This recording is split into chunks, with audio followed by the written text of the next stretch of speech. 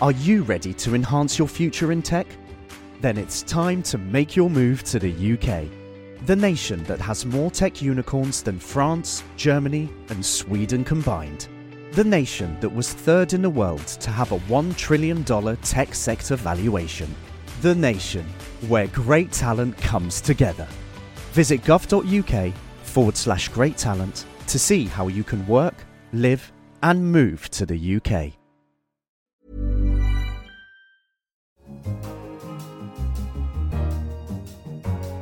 Hello, I'm Helen Joyce, the finance editor of The Economist. Welcome to Money Talks.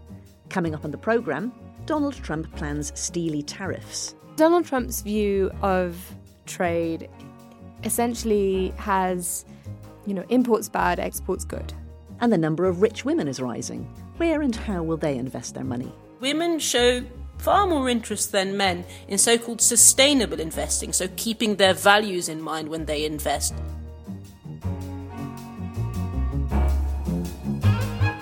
First, are we on the brink of a trade war? Sumaya Keynes, our economics correspondent, is here to tell us what's going on. Hello. Well, exciting times in the world of trade. On March 1st, it emerged that President Donald Trump wants to impose tariffs of 25% on all imports of steel into America and tariffs of 10% on all aluminium imports. So those are large numbers and they're very, very broad. And so a few things about this. The first is that he hasn't signed a document yet. So we don't actually have the legal details of what he's going to do. It's all quite vague. The second thing is that obviously there's a lot of uncertainty about whether it will actually happen, linked to the fact that we don't have a legal document. Here's Wilbur Ross, the Commerce Secretary, who was questioned about whether it would actually happen. Whatever his final decision is what will happen. Meaning this isn't a done deal? I didn't say that. I just said what he has said, he has said. If he says something different, it'll be something different. I have no reason to think he's going to change. What does this mean? You just said, well, he may say this and he may say that. No, I didn't say that.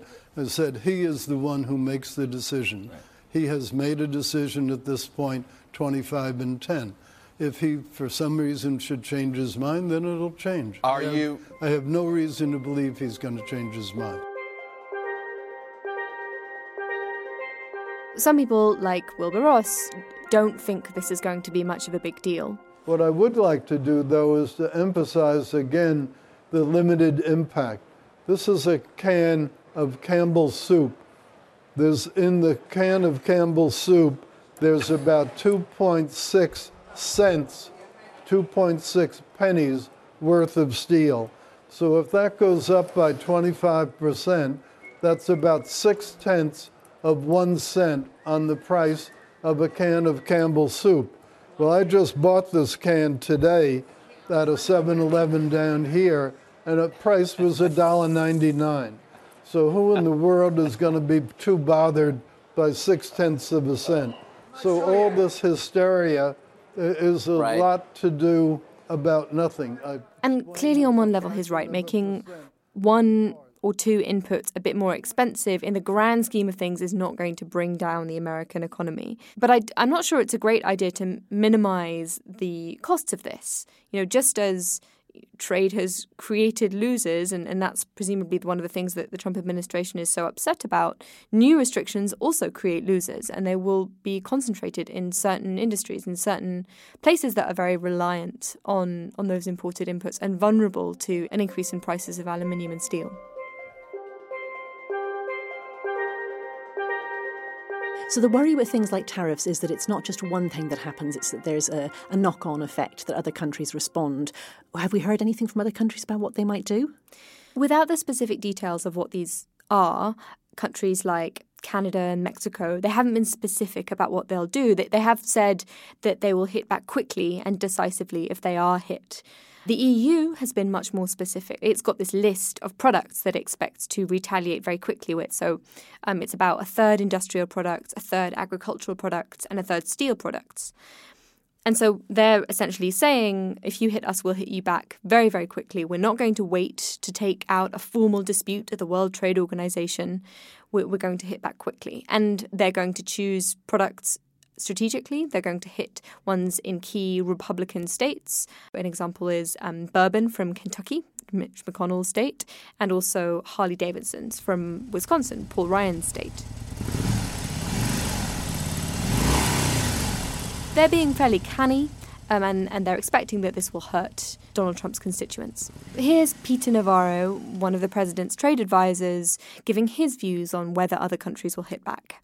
I don't believe any country in the world is going to retaliate for the simple reason that we are the most lucrative and biggest market in the world. Mr. Navarro, do you really believe that? Yes, I do. And let's give it some perspective. We have the lowest tariffs in the world. We have the lowest non-tariff barriers. We are the free tradingest nation of the world. And what do we get for that? We don't get fair and reciprocal trade. We get every year a $500 billion trade deficit that transfers our wealth to other countries and basically offshores our jobs and our factories. And all we are asking for is fair and reciprocal trade. Now, in this particular So have we heard from either Donald Trump or one of his advisors why America is going to take some step like this? This is part of an investigation that was triggered about a year ago, looking into whether imports of steel and aluminium are threats to American national security. And if that sounds a bit odd, it is. This is very unusual. It's an arcane law from the 1960s that gives the president really quite unlimited powers to do whatever he wants if he deems imports to be a threat. A few weeks ago, the Commerce Department released its reports with these recommendations. So the reports found that, yes, imports of steel are a threat to national security, so too of aluminium. And therefore, they recommended tariffs of 24% on everyone, or two other kind of effectively similar options, and tariffs of 7.7% on aluminium. I think, though, from most people's perspectives, it looks as though the president wants to impose trade restrictions on steel and aluminium, and he is using this as a justification. I think given that most of the imports coming in of steel come from America's allies, it's quite difficult to make the case that, America's got this dependence on hostile countries. I spoke to Jennifer Hillman, who's a professor of international law at Georgetown University and also a previous judge at the World Trade Organization, about what she thought about the case. To me, the most striking thing was, what is the point of a national security investigation? In the past, it's been pretty clear that the decisions to invoke this law were based on the notion that the United States should not be overly reliant on imports from countries that we consider to be in some way untrustworthy or potentially adversarial. And yet you've come down in this case, for example, of steel, a product in which imports account for, in the flat-rolled area, about 20% of total volume sold in the United States, so not a significant reliance on imports. And then if we look at where do we import this steel from, our number one source of supply is Canada, followed by Europe, followed by Japan and Mexico, certainly not countries that we would typically put on the list of adversarial or somehow untrustworthy trading partners. So a little bit striking, particularly in the area of steel, that you nonetheless come to the conclusion that the United States is threatened, its national security is threatened by imports of steel. The other thing that was striking, at least to me, is that the case on aluminum from a national security perspective looks actually quite different. Because I think on the aluminum side, you can honestly say that the United States is heavily dependent on imports. Imports are more than 75, 80%, if not 90, in some areas of aluminum. We have a very limited number of smelters, particularly that can make aerospace-grade aluminum. And our import sources are, yes, Canada, not an adversarial or untrustworthy source, but also China and Russia. People have to understand our country on trade has been ripped off by virtually every country in the world, whether it's friend or enemy. Everybody. Does this justification of national security complicate efforts by other countries, for example, to retaliate? I don't think you're going to have a trade war now. Essentially, by linking these restrictions to national security, the Trump administration has kind of pressed the nuclear button of trade options. Within the rulebook, there are situations where you can apply new tariffs and other countries can respond very quickly to those, but not in this case. This is this kind of very vague catch-all law which essentially says you can do whatever you want. And in the past, countries have used it very, very responsibly because they've known that if you start using it, if you start saying, we can do this on the grounds of national security, then that opens this Pandora's box and everyone else starts doing the same. The problem that other countries face now is that they can file a dispute at the World Trade Organization. They can sort of say, no, America, you're not playing by the rules. But the problem with that is that the law is so broadly defined that they might very well lose, and also it will take a very long time. So what they're having to think about doing is retaliate much more quickly. And there the problem is that there just isn't really a way of doing that and sticking within the rules. So to show Donald Trump that he's breaking the rules, there's effectively no way of sanctioning him and sticking to the rule book. This sounds very serious. Trade wars can kind of escalate out of rather small beginnings. Yeah, and I think anyone following Donald Trump's Twitter feed would be quite concerned that it would escalate. This morning, in a series of tweets, the president defended his plan, saying the U.S. must protect American steel. The European Union, we can't do business in there. They don't allow. They have trade barriers that are worse than tariffs. They also have tariffs, by the way, but they have trade barriers far worse than tariffs. And if they want to do something, we'll just tax their cars that they send in here like water. So we may have friends, but remember this. We lost over the last number of years $800 billion a year. Not $500,000, not 12 cents. We lost $800 billion a year on trade. Not going to happen. We got to get it back. So he thinks it's very unfair that America applies 2.5% tariffs on European cars going into America, while they apply 10% tariffs on American cars going into there. And so, he's game to raise tariffs on cars, and that is the kind of escalation that one might worry about. And, having spent the weekend reading up on American trade law, he has quite a lot of power. If he wants to do it in the short run, it's going to be quite difficult to stop him. According to President Trump's tweets, when one country is down compared with another, as in it has a deficit, it is importing more than it exports. That's just obviously bad. It's losing. He says, we are losing many billions of dollars. And if we are down 100 billion with a certain country and they get cute and we don't trade with them anymore, we just win. We win big. Take us right back. Don't worry about the WTO rules or anything. Why is that wrong? What's he saying that's wrong? Oh. So Donald Trump's view of trade essentially has, imports bad, exports good. If you look at your Econ 101, how GDP is calculated, essentially there's this bit where gross domestic product is a bunch of things, and then you do plus exports minus imports, right? And that kind of equation is, I think, one of the reasons why economists like Peter Navarro think that imports are somehow detracting from, America's might. The reason that subtraction happens is that otherwise you would double count imports, because consumption includes consumption of imported goods. So there's this kind of confusion between an accounting formula and reality. Going back to, I guess the principles that this paper was founded on, trade essentially allows two contracting parties to swap stuff, and they will only do so if it's kind of good for them, if it will make both parties better off. Fundamentally, the global rules-based system of trade is supposed to enable people to do that in a kind of undistorting way. And it's not perfect. There are plenty of distortions there. There are plenty of failures. But fundamentally, allowing people to trade without putting kind of artificial barriers is kind of a good thing, right? It's sort of a freedom.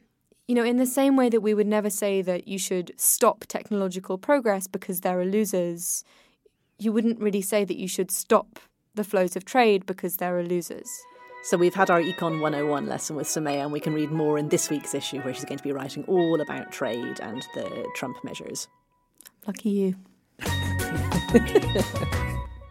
Finally, March the 8th is International Women's Day. On this day every year we hear about gaps, gender gaps between men and women. But one gap is gradually closing, the wealth gap. Women are getting richer. Sasha Nauta is our finance correspondent. Sasha, why is this shift happening? Well, Helen, the shift is happening for several reasons. I mean, firstly, and most obviously, women are far more likely to be in paid work than they were a generation ago, and therefore to make their own wealth. But secondly, women are inheriting wealth both as daughters, where perhaps in previous generations only sons would have inherited, but also as wives, because most women marry men that are slightly older, and of course men live shorter lives. So most of us women will end up inheriting wealth from men. Now we've got the baby boomers obviously now hitting their dying years, so to speak, and therefore there will be a very large transfer moving initially to their spouses. It's hard to put a figure on all this, but you could safely say that the majority of the wealth transfer in the coming decades will be going to women because of this. And what differences are there between rich men and rich women when it comes to handling money? Yeah, that's a really interesting one. I mean, the wealth management industry is very much set up around rich men, and the presumption is that there is no difference with rich women. If you look a little bit more closely, though, wealth managers are starting to pick on actually some very important differences. One of them is that women are more likely to say that the reason they invest is to achieve tangible goals. So, for example, sending your kids to college or retiring at 60 or buying a house. Men are more likely to say that their primary goal is to outperform the market. Now, you may think that doesn't make much of a difference, but actually from a wealth manager point of view, both in terms of how you create a product, but more importantly, how you communicate with your customers, it actually makes a big difference. Another difference, if I can just pick one out, is that women show far more interest than men in so-called sustainable investing, so keeping their values in mind when they invest. So thinking about their values in terms of the firms that they're investing in, or in what those firms do, or what?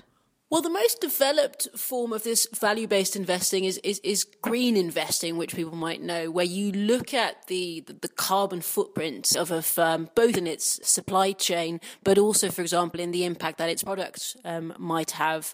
And that's a very obvious way of using your values. A more recent one is using the value of gender equality. So what you're now starting to see, and it's so-called gender lens investing, is that investors say, actually, I'd like to know what the impact of my investment portfolio is on women and girls. And that, again, can come in any number of intensities.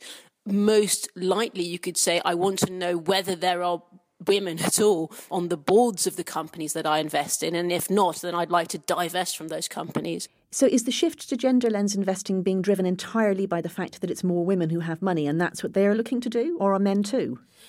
Thankfully, it is the latter. You might think it's just women, but there's very much an interest amongst men as well, which gives us hope for the future. Thanks, Sasha. Thanks.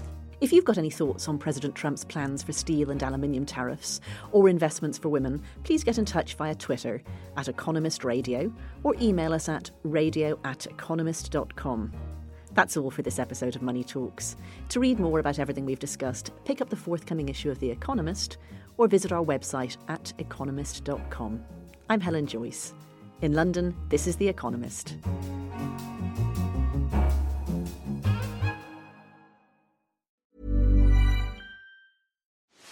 Are you ready to enhance your future in tech?